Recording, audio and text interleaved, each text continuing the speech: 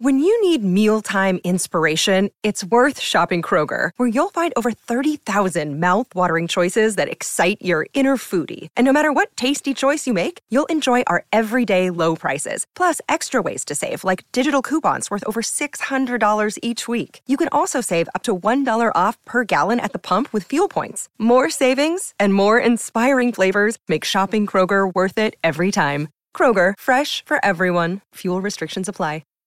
Hi, my name's Robbie and I'm a digital entrepreneur, co-founder of Athletikan sneakers. I recently, as in 2 years ago, exited a watch company called Uncle Jack, and today I'm jumping on the podcast with DK on the Fitness and Lifestyle podcast to chat a bit about business, a little bit of fitness, and mostly, to be honest, about the mindset behind business.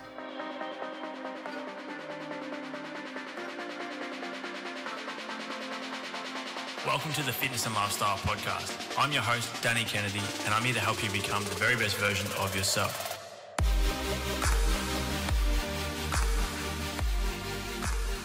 Robbie, welcome to the Fitness and Lifestyle Podcast, brother. I reckon this is the second time, is it not?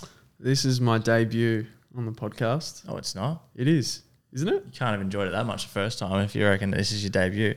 Well, I reckon we did we did one in COVID. Yeah. We did one in COVID. It was obviously memorable for you. Yeah. Well, COVID's a bit like that. All became a bit of a blur. First one in person. Welcome, man. It's good to see you. Yeah, likewise. It's busy time of the year for you guys at the moment, I would imagine.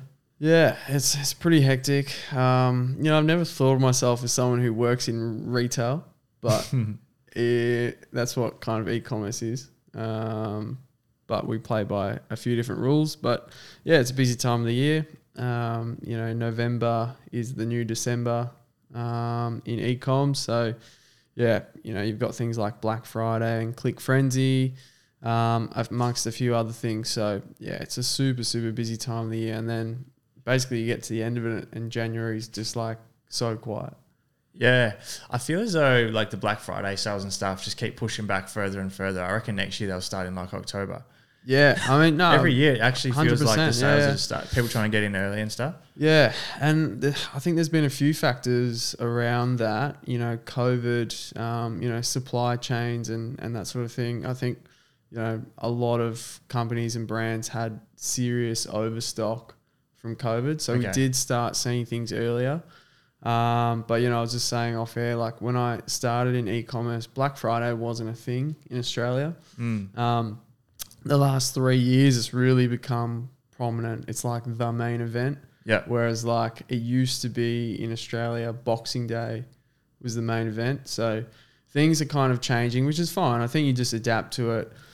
I think it's probably better for business anyway to start a bit earlier. The big Christmas rush. So, I mean, most brands, I don't know the exact numbers, but most brands are probably, 25 to 40% of their revenue in the last sort of 2 months probably. So it's pretty hectic. Is that in terms of sales, is like Black Friday the biggest period for you guys? Yeah, I think Black Friday would be just in terms of, compounding over 2 weeks. It's just non-stop. So yeah, I think you'd be right. I think Black Friday is probably the key kind of time for us, but we don't necessarily look at it that way because at the end of the day, it is a sale.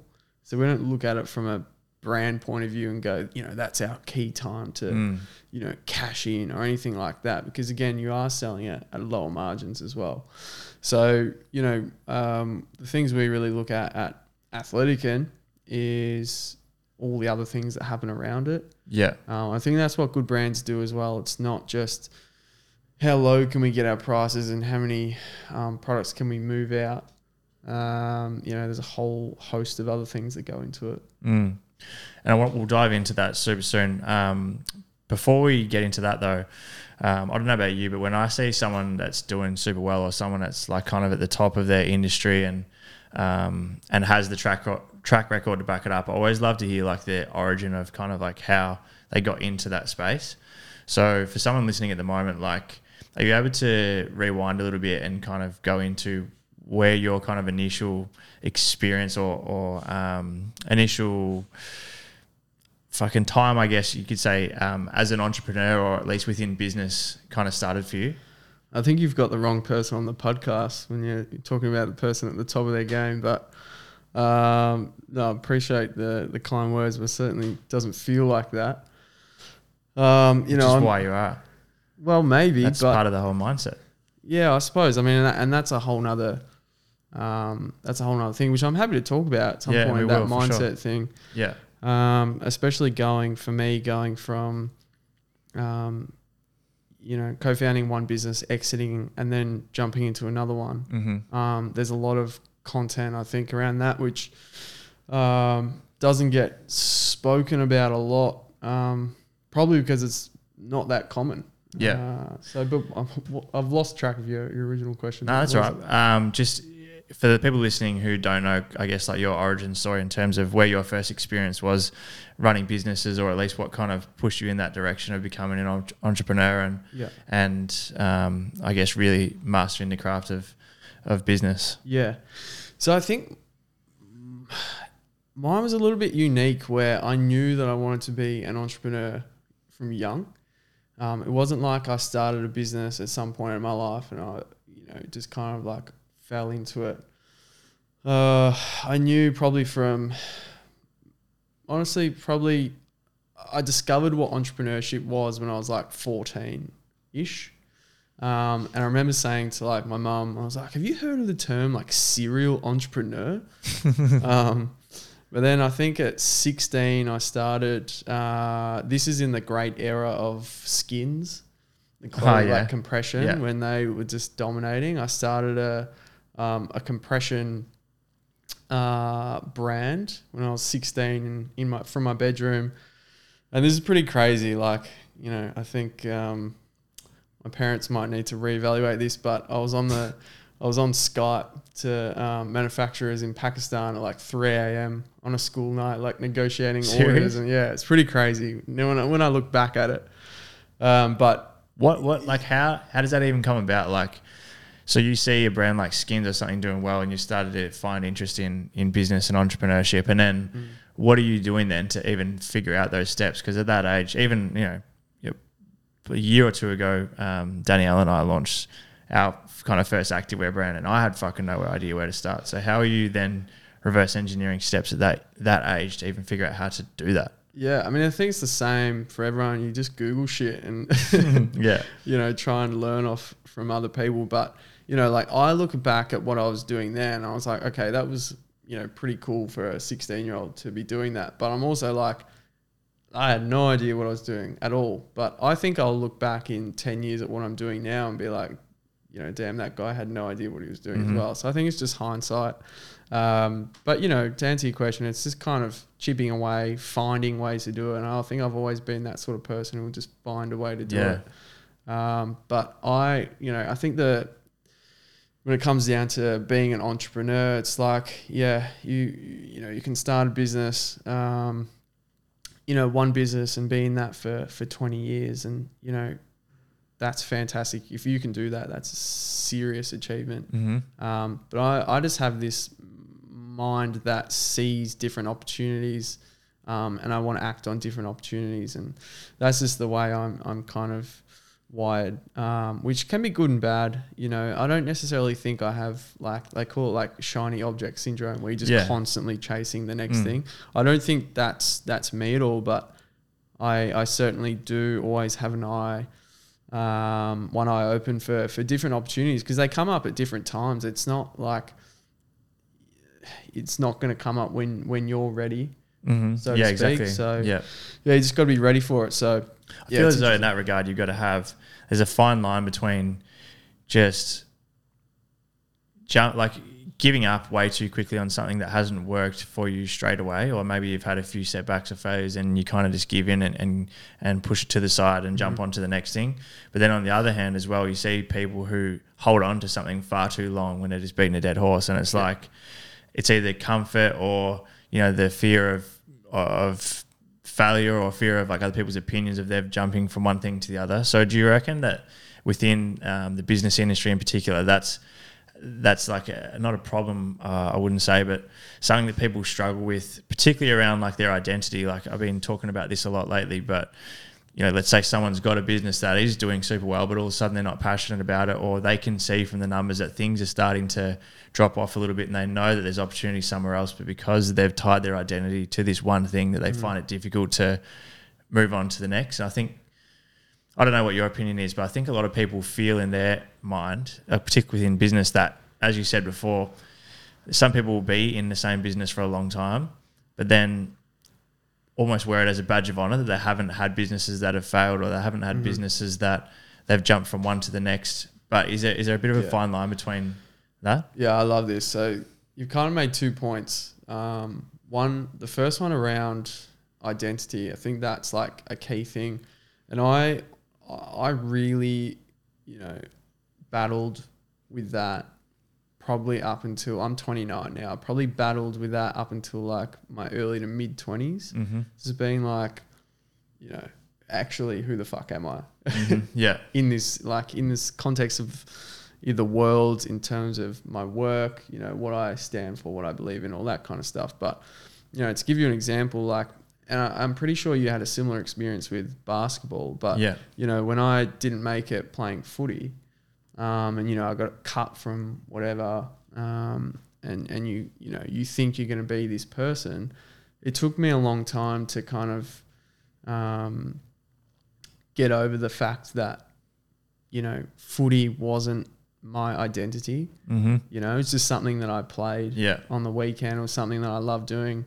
So when that, that opportunity gets taken away from you, you really have to kind of reassess. So that's kind of an example of, I think I'm a lot better. I learned a lot from that lesson in my, late teens, early adulthood of, that's what you do is not necessarily who you are. You've got to kind of separate the two. Yeah. Sure, there's you have to be aligned in terms of your values and that sort of thing, in terms of choosing what you do, but the two aren't mutually exclusive. And the other thing in regards to business failures, that's a good one. Like, I've definitely had probably double the failures that I've had successes. Yeah. And I think you're right. Like, I think people need to be more open about that. Yeah. Rather than just documenting only the good stuff.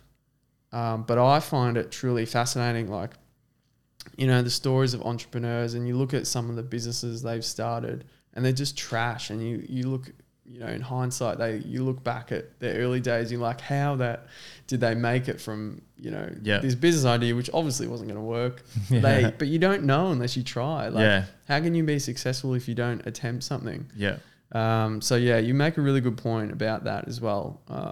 Just around being open about failure, but learning the lesson from it. Like, even now I've got a few projects.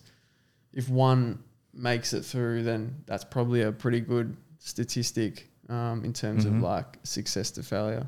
And do you think, like, in terms of being able to, I guess, stay more neutral when it comes to the highs and lows of business, that having, I guess, almost, again, I've been listening to a lot of content around this lately, around attachment, like getting too attached to whether it's a business, a person, your identity to a sport or a business, whatever it may be, but almost like kind of just staying as neutral as possible, so that, yes, you're putting in your time and effort and your expertise into this business that, of course, you want to do exceptionally well, but being okay with the fact that it may not. Yeah. So then you can kind of not waste your time, kind of, as I said before, hanging on to something that's not going to go anywhere, and just keep using those lessons to move on to the next one. Yeah, totally. My business partner, Joe, who's been on this podcast, he likes to call me emotionless when it comes to business. So I think that's probably kind of what you're talking about, just in regards to just trying to not get too caught up in the highs and not getting, too down in the lows, and just trying to, be like, I think I'm a realist. Yep. When it comes to that sort of thing, like, I recognize when things are going well, but also, as you were saying before, like, recognizing when things aren't working and just being prepared to pull the pin. And that's fine. Yeah. Like, I think people can get caught up, including myself, get caught up in like, oh, if I put this out on social media and if it doesn't work, like, how's that going to make? No one cares. People appreciate and respect that you're having a go. Yeah. And, you know, as long And as you can don't- relate. Yeah, exactly. 100%. So, yeah, I think, you know, if putting yourself out there, you know, people kind of have that mutual respect. Yeah. I had like a bit of a direction that I wanted to take the episode in, but I think I'm really liking this stuff. So if you're happy, I'm going to keep pushing on with like more of this You type of go stuff. wherever you want to go. I'm happy to oblige.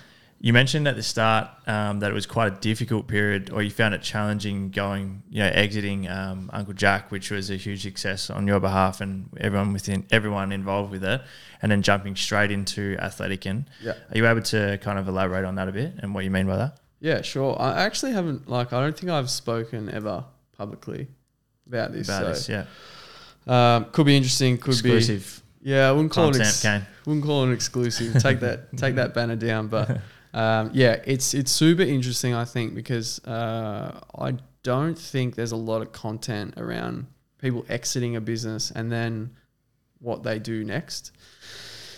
And it wasn't until I exited Uncle Jack that, you know, I found myself in this place of what's next. Mm-hmm. And it's a really interesting kind of phenomenon where, you know, I was Googling and stuff and I just felt really down. Like, you think after you've exited a business, you built it up for 7 years. As you said, it's been reasonably successful. You'd think you'd just be on this high of like, yes, you know, we've done it. Like, this is, you know, basically what we set out to do, build this awesome brand, this awesome product with, you know, a group of people that just love what we're doing. But I started Googling and, you know, I started researching about, you know, I don't think it's got a name, but it's basically like this post-exit depression where, you know, you go from working in something 7 days a week, it's always on your mind. Mm-hmm. You're always thinking about what's next. How can I do this? What needs to be done to, you know, all of a sudden you're just cutting ties and your life looks completely different. So the transition from there to Athletikan was pretty quick. So we exited at the end of 2020, which is right smack bang in the middle of COVID. So in hindsight, I would have loved to just gone for 6 to 8 weeks, just go anywhere. Yep. And just get out of, you know, my little bubble that I'd built up for the last 6 or 7 years and just kind of completely refresh. But that wasn't at all possible. So, you know, fortunately, basically we had started Athletikan, Joe and myself, maybe 3 or 4 years prior. But, you know, credit... 2017, was it? Yeah, 2017. So it was reasonably established at that point. Mm-hmm. But, you know, credit to Joe. I was only kind of had a small part to play in the early days. He was really the workhorse in the engine room. So he more or less got it to a point where it had been established. He built the platform, even though I had been involved in, you know, setting it up. But, you know, I have, even now, like, I still feel I have really bad days.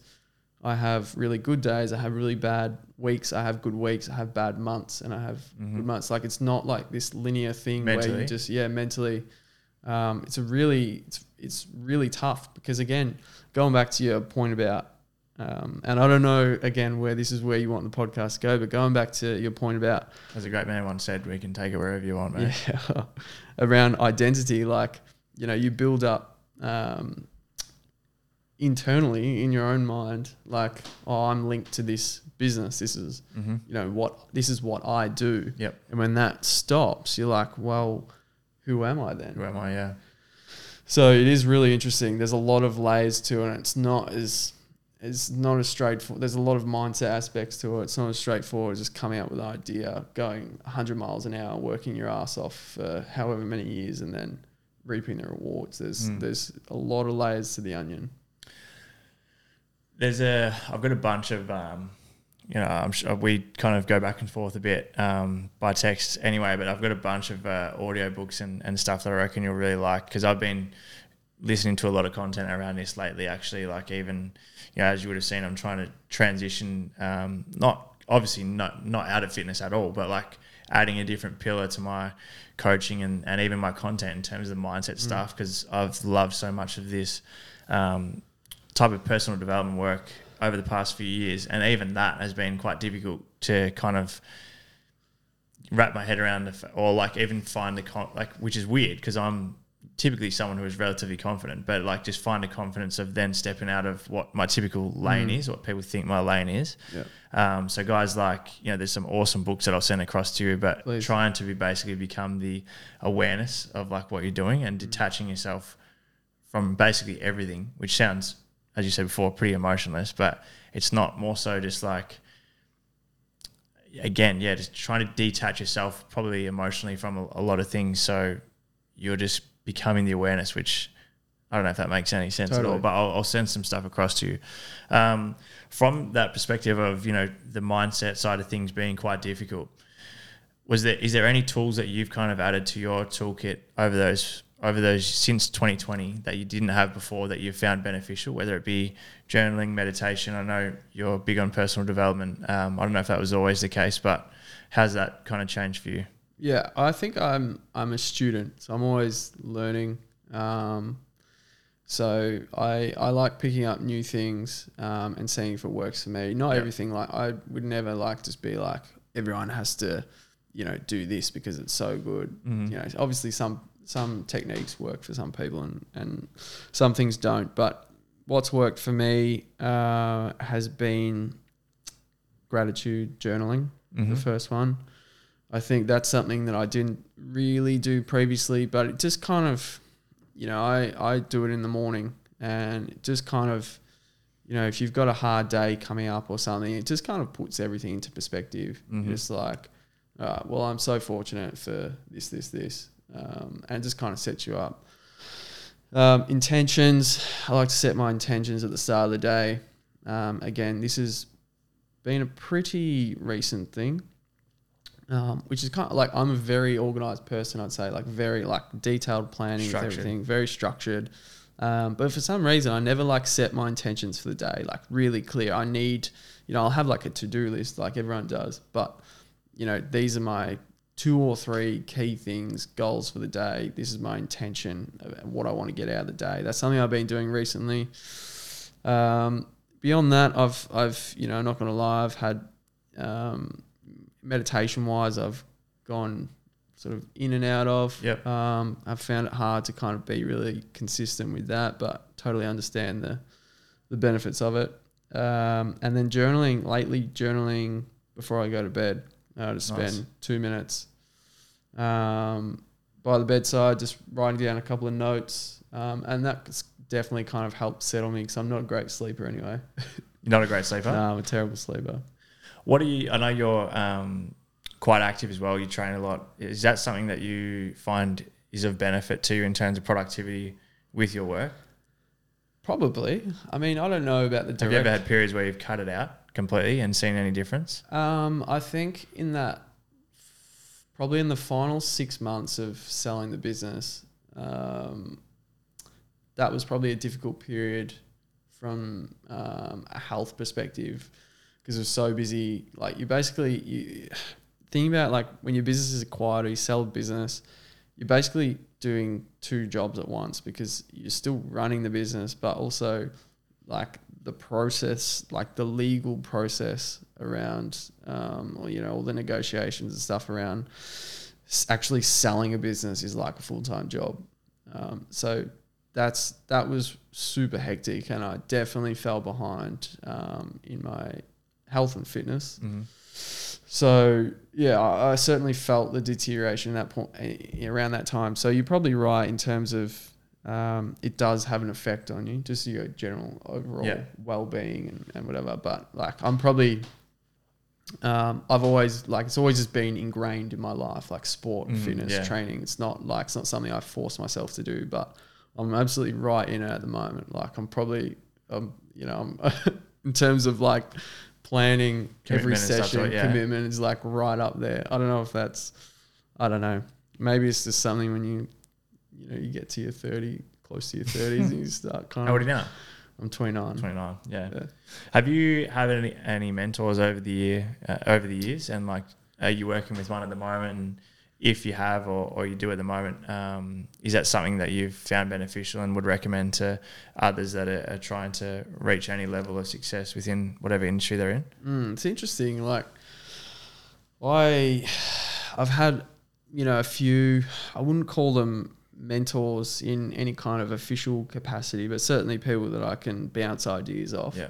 But I don't think that I've, I had a business coach during the key years of growing Uncle Jack, which is certainly helpful, but that's kind of different to a mentor, but it is someone you can kind of bounce ideas off. But yeah, I was thinking the other day, like I haven't really had a specific mentor that's kind of, seen me grow, helped me kind of pivot my ideas and mindset and that sort of thing. So, I mean, to be honest, I don't, like, I didn't grow up in a family that was full of, business. Like my parents were originally teachers. My dad became a consultant later on, but it wasn't like we grew up with like this entrepreneurial flair or anything. I didn't have like family connections in the space or anything. So like I just, I'm None sure, of that yourself. Yeah, I'm sure it's a similar sort of story to you. You kind of work it out as you go, kind of meet people, bounce ideas off different people. So no, to answer your question, I haven't really had like a set mentor as such. Have you? Yes and no. Like, pretty similar to you. I haven't had like someone that's kind of been there from like day one and I've just kind of guided me through and seen growth from start to finish. But there's definitely been mentors as such, like along the way, either that I've like, paid to work with and whatnot, or to be perfectly honest, like I find like some of the best mentors I've had has been consistently consuming content from people online that I've never met. Yeah. You know what I mean? And people whose message I kind of relate to, and then watching them grow and then taking bits and pieces from how they go about things. Like a lot of them aren't in the fitness industry at all. But yeah, it's an interesting one. Like it's something that I've, even like within the mindset space I was talking about before, it's something that I'm kind of doing at the moment. And I understand how, like the logic behind it. Like, if you've got someone who's done something that you want to do for the last 10 years and you can invest your money, if you're financially able to do so, into them to spend even a couple of hours with them, and in that couple of hours they can teach you lessons that took them years to learn, I think that's super, super valuable.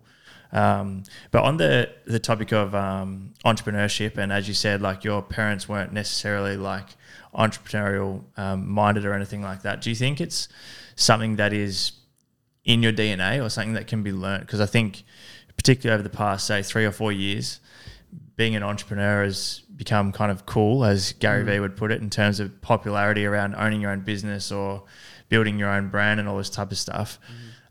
But I think you would see it all the time. There's just, it's a very difficult thing, and I think a lot of people look at it from the outside in and see, like, as you said before, the highlights and go, fuck yeah, I want that. But then when it comes to, really getting in the trenches and putting in the work, they don't have the DNA for it. So do you think it is something that can be taught, and, depending on what environment you're surrounding yourself with, or it's more in your DNA? I have no idea. Fuck yeah, I love that. We'll clip that. Yeah, I have no idea, mate. I reckon it's different for everybody. Yeah. I think, I don't know if it's in... I love how you let me ask the whole question, which took me about 5 minutes to fucking get out. Just made you look a bit silly. Thanks, mate. Appreciate it. No. Second and last time. I honestly have no idea. Yeah. Like, you'd think it'd be different for everyone. But as I said, like, I just kind of discovered it early, and I was like, this is what I'm going to do. Like, the day after I finished high school, I started a business. So it wasn't like I knew exactly what I was doing. But yeah, I think people, I've seen people fall into it at different times. I think we overuse entrepreneurship. Entrepreneurship, I don't think is starting a business and working that necessarily as a job. Yeah. As being like, I'm an entrepreneur. And I think we've in some ways killed the word entrepreneurship in two ways. One, I think some people see it like in a really negative connotation in terms of being like, almost like sleazy, like, wants to start multiple businesses, just wants to earn money, but pyramid schemes. Yeah, pyramid schemes, multi-level marketing. Yeah. But you can think that. I don't think that's a true reflection. And then the other side is like, people starting, side hustles and stuff, and writing entrepreneur in their Instagram bio and stuff like that. Which again, like, it's fine, but is it entrepreneurship? I'm not sure that it is. Yeah, I understand. I think we've seen like a lot of, like, obviously e-com boomed during COVID. Yep. But what we're seeing now is obviously with like, tightening macro factors in regards to, the economy and stuff. We're seeing a lot of those businesses that were starting during COVID actually just, either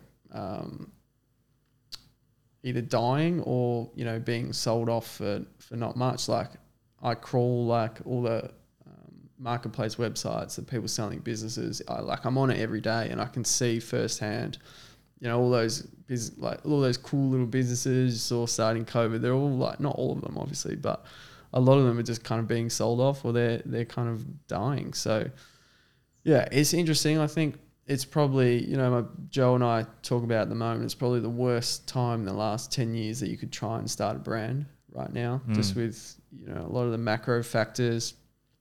The social media games totally changed. Like a lot has changed to make it's much harder to get cut through. You really got to have a clear point of difference. Where do you see on the marketing topic? We'll get your opinion on both. So for unpaid and paid marketing, where do you think the most attention is at the moment, and where someone who either has a business, or I know you've just said it's going to be quite difficult, but someone starting a business, where they should be putting most of their time and energy in terms of content marketing?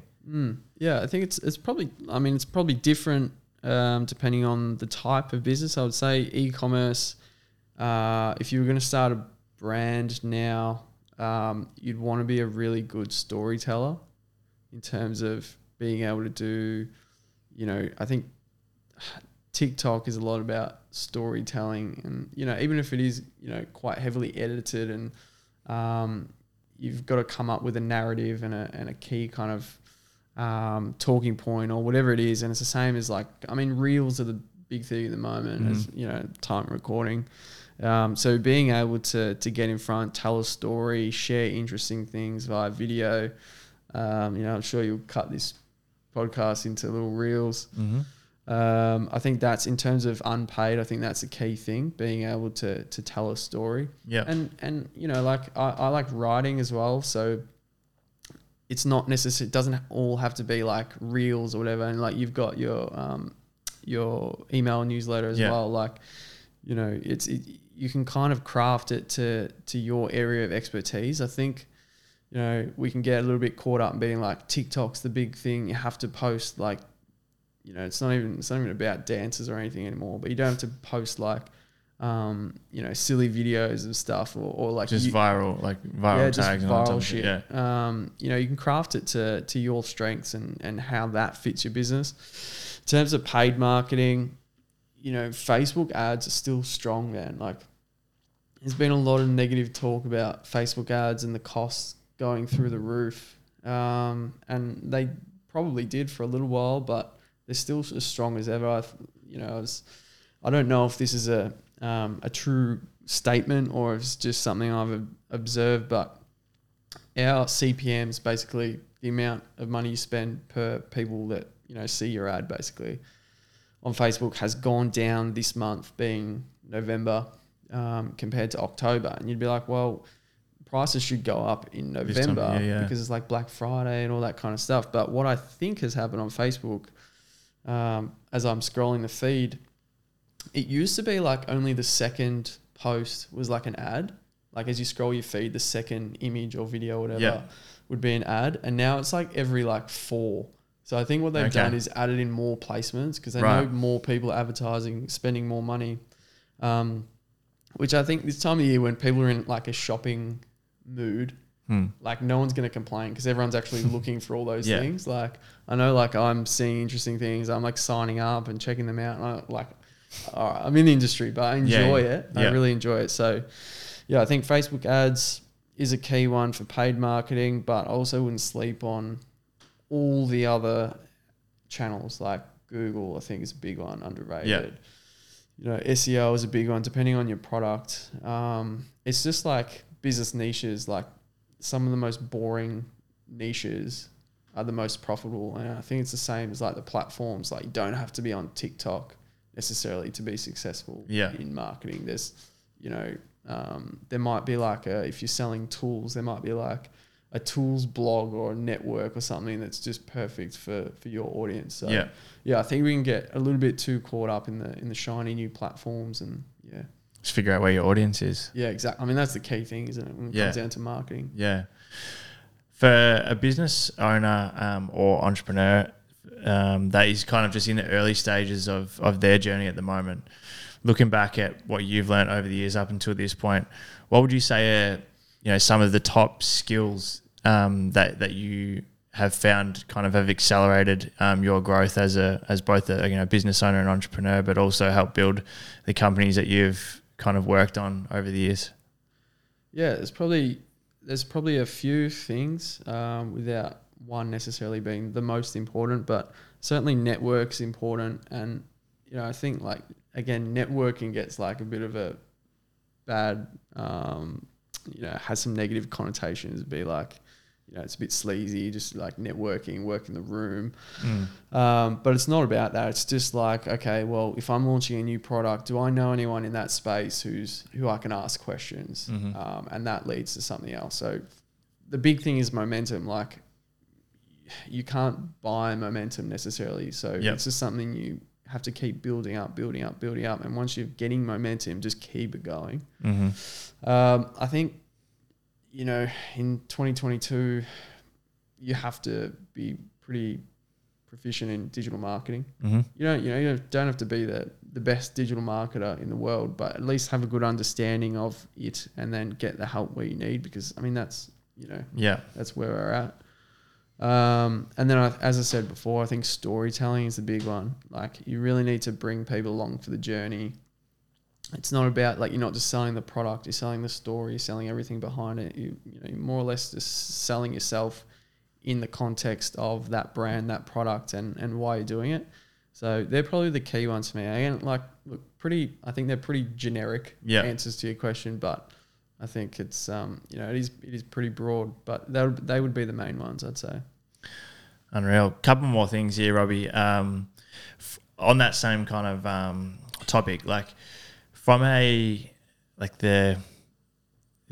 back end, so let's say like the financial side of things of being a business owner or a company owner, is there any advice you could give to someone, because I'll use myself as an example, like I knew fuck all about finance or anything to do with like the finance side of running a business, whether it be something as simple as tax, GST, super, like especially having your own business, super, even things like loans and credit cards and all this type of stuff, which sounds like great, like stupid, but I just genuinely had no idea about any of it and learnt a lot of like hard lessons because of that. Is there, if someone was like wanting to invest in themselves in terms of just building some knowledge around the very fundamentals of what they should be kind of keeping an eye on and setting up from day one in terms of the finance side, are you able to give any advice on that, or what areas you would make sure you're at least kind of semi on top of as you start your journey? Yeah, I mean, similar to you, just kind of you make mistakes and learn as you go. I think the key one is as soon as you start being semi-serious in terms of revenue or, sales or profit, just get a good accountant on board, one that you kind of jive with and one that you kind of resonate with. Our first couple of accountants, pretty like stock standard type of exactly what you'd think accountant would speak like, communicate like, and we just didn't we weren't on the same page. We didn't gel. It was just all very official. I was like, just talk to me in real terms, you know, like let's have a frank conversation. Don't just, you know, throw some jargon at me and you know, that's it. We'll send your invoice.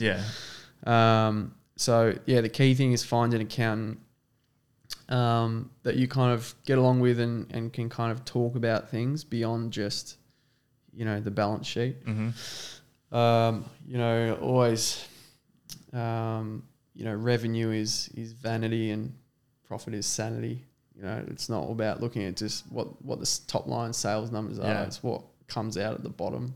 It's actually important.